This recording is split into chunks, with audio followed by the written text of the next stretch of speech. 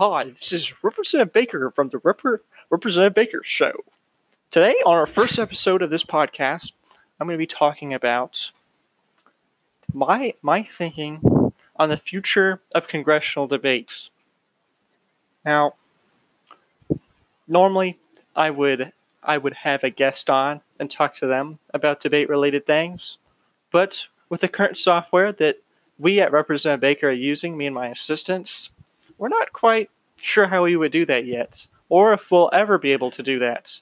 Because I myself am a Congress member, I've never been truly acute with technology. And therefore, being a Congress member and not being in with the times, I have no idea how I would interview someone like perhaps Mark, another member of congressional debate. This guy Alex Sang, who wrote his own book, very interesting dude. Couldn't interview him. But enough prefacing about the Representative Baker Show. My thoughts on the future of congressional debate come from a few things. I've been doing congressional debate for 4 years. And I've also gone to state twice. One time in the Senate, which has ended now, sadly, and one time in the House, which was very unfortunate for me, but that's besides the point. While the days of Representative Baker and debate are over, this podcast will give me the ability to tell my constituents what they need to know about congressional debates. So, the direction of it. I think congressional debate is not a bad event. I think it's extremely fun. I think it takes the right type of person.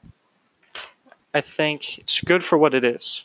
If you're a person like Layla Houshmand or I don't know, a good example these days, it's kind of fallen apart, this tradition. Or Hunter Brown when he was around last year. If you can pretend like you're truly a Congress member and you're really fighting for your constituents, then that's good congressional debate. You know, at the refutation in there, at the conversational speaking style, at the dynamic debate of multiple members coming up and talking about what other members said. It's way different than a lot of debate rounds because it's from 8 to 16 or 8 to sometimes 20 people, and they're all going after each other all the time.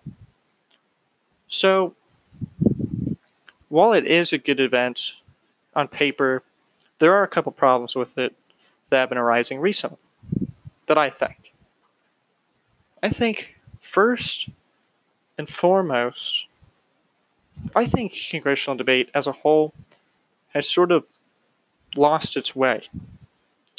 I think that it's become a lot less about cosplaying as a Congress member, which some might disagree with me, that's even a good thing.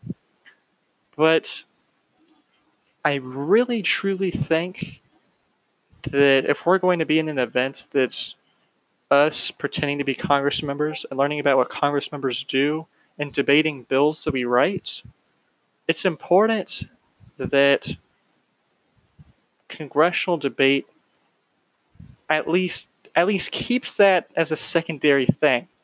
Like, it can't just completely go away from it.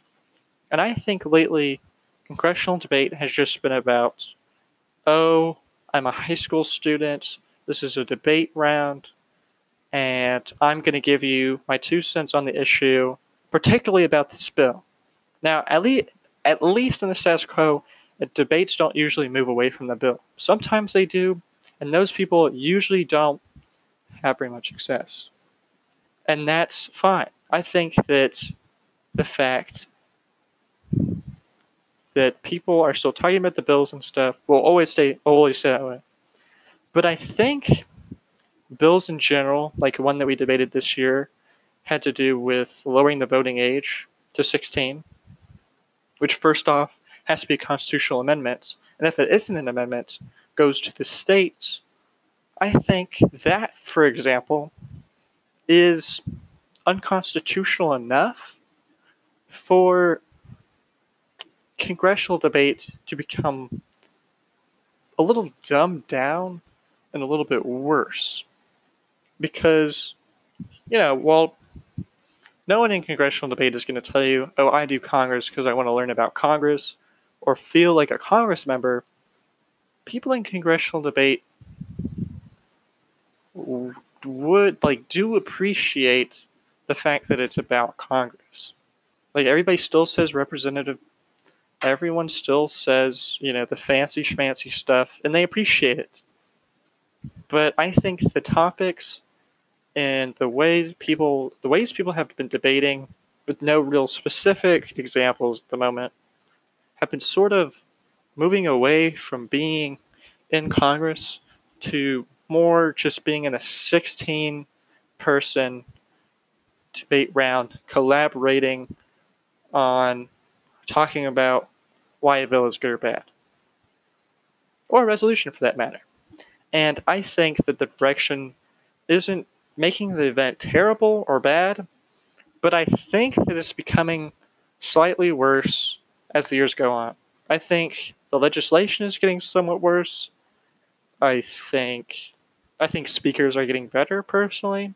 I don't know. It probably changes with the years, off and on.